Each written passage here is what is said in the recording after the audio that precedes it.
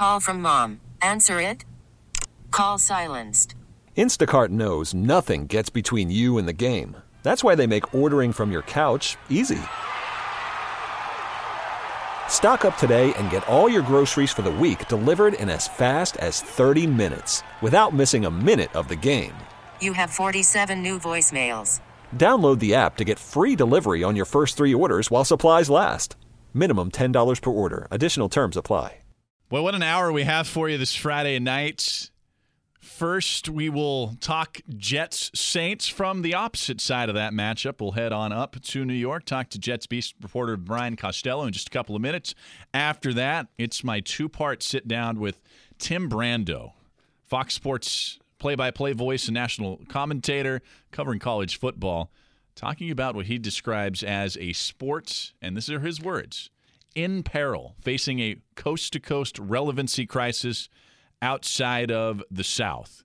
And frankly, I agree with him, and his words are riveting. We will hear 2 parts of his interview. It's a long one, about 20 minutes, but it is worth every minute of your eardrums listening here on the show. Again, that comes your way at about 9:25 local time in New Orleans. But first, as promised, let's go inside NFL training camp, and this serves as a double dip to go behind enemy lines for the Saints. It's the New York Jets in focus tonight.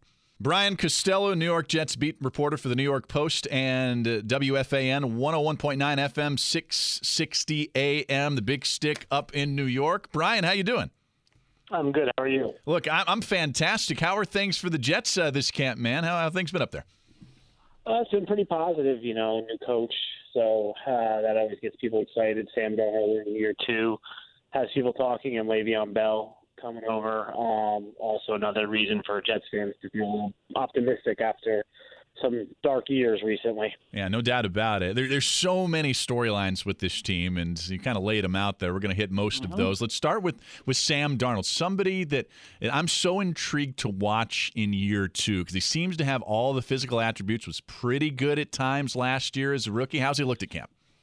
He looked great in camp. You try to kind of pump the brakes sometimes because it's just training camp, but he has really thrown the ball well. He looks like he's grasping Adam Gase's system really well. And, Sam, like you mentioned last year, he kind of had 2 seasons because he played the first 9 games, I guess, and then he injured his foot and he missed 2 games, and then he came back and played the last 4.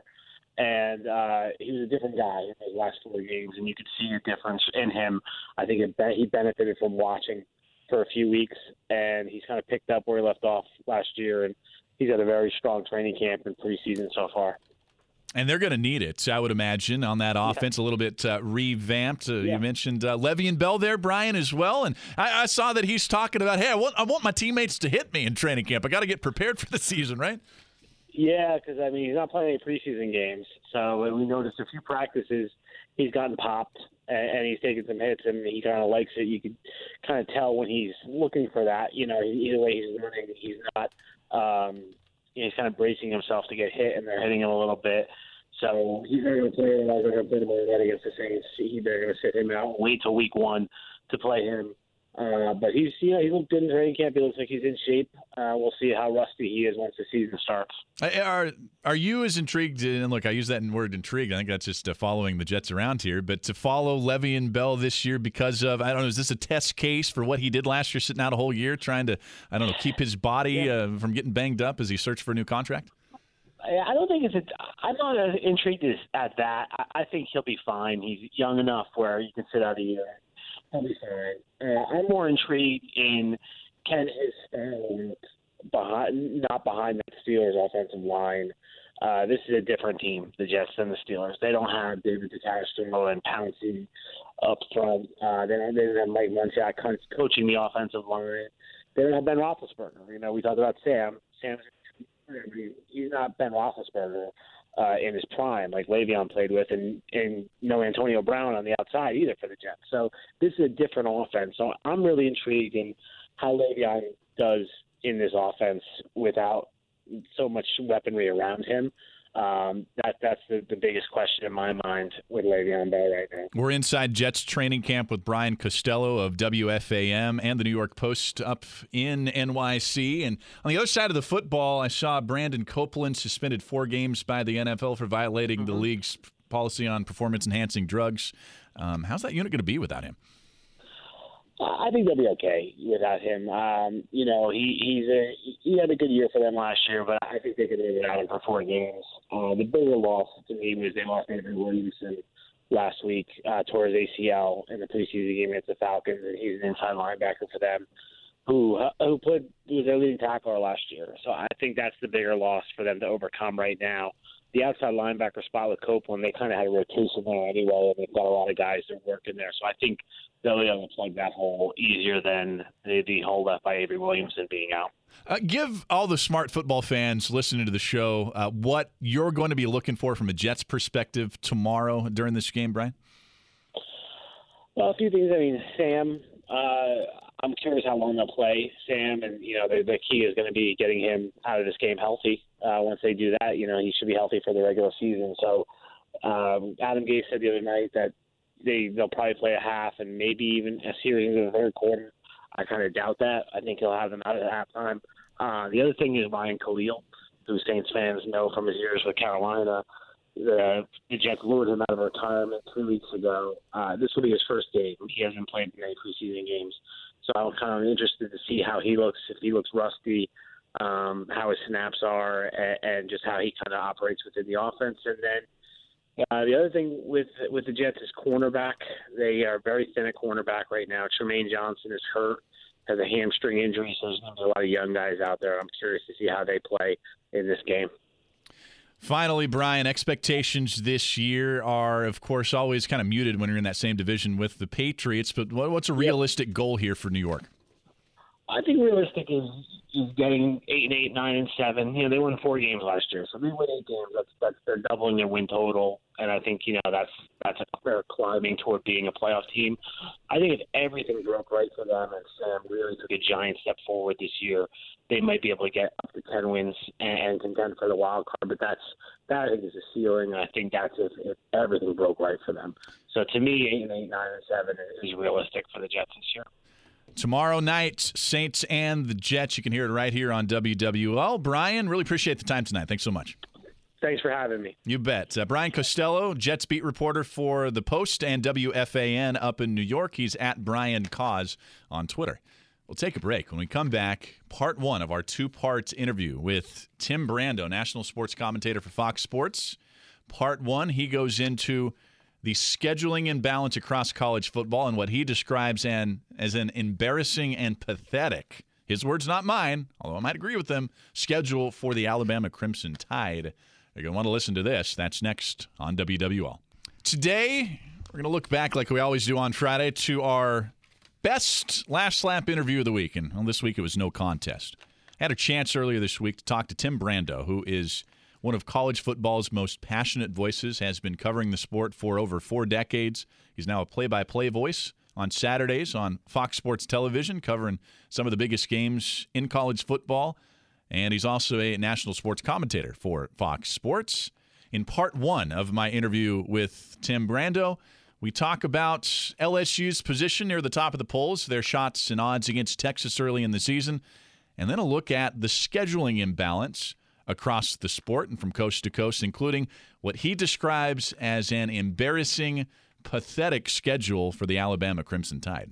And that was part 1 of my discussion with Tim Brando, Fox Sports commentator and play-by-play voice, on Twitter at Tim Brando. We'll take a quick break here. When we come back, we will have part 2 of my discussion when Tim Brando details what he says is a sport in peril facing a coast-to-coast relevancy crisis. We'll do that when we come back on The Last Lap. It's a text from the 504. I graduated from Penn State. I watch about 10-plus college games per year now. Couldn't care less about bowl season nor the 4-team playoff. And look, the interest is waning in that playoff. The ratings show that. And what Tim said there last segment when he said we had promises of this playoff from a ratings perspective being on par with the NFL, It never happened. I mean, big ratings, but not NFL playoff ratings, not really even close. The championship perhaps might garner more or about as much as, a wild card playoff game, but it's ratings that are flat or declining, like he mentioned there, and especially when you get outside of the South. Let's go to the phone lines now. Lots of comments on this. We'll start with Jason in Destrehan. Jason, what's going on tonight? How you doing, Seth? And I have a feeling this is going to go very poorly because I had a thought, I was excited about it, then the more I thought about it, the more I second-guessed myself. So now I have no idea what I'm doing. Okay, all right. What I wanted to say is I think there's more to say about college football than just the teams and the talent disbursement and things like that. It's tough. I agree with the 18 playoff. I think there should be 8 teams. I think it was wrong. I don't understand what they were thinking by having Power 5 conferences and then a top 4 playoff. Like every year, somebody's going to get left out. And then when the SEC can almost guarantee 2 teams, that means another Power 5 conference is getting shafted. So I never thought the 14 was going to be enough. And I don't know why they didn't.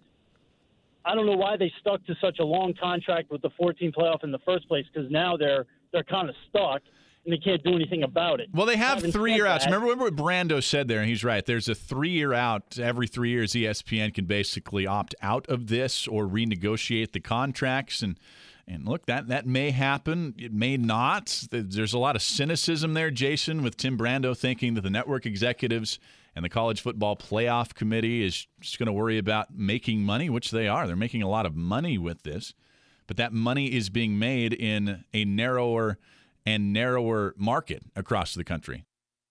Thanks for the call, though, Jason. Got more than I want to get to here. Really appreciate you listening tonight. Let's go to Gary in Lakeview. Gary, welcome to The Last Lap. Yeah, thanks for having me on. I was completely unaware that there was any problem at all with college ball. I thought it was just hot as it could be all around, which is a similar situation what's happening at the fairgrounds tomorrow.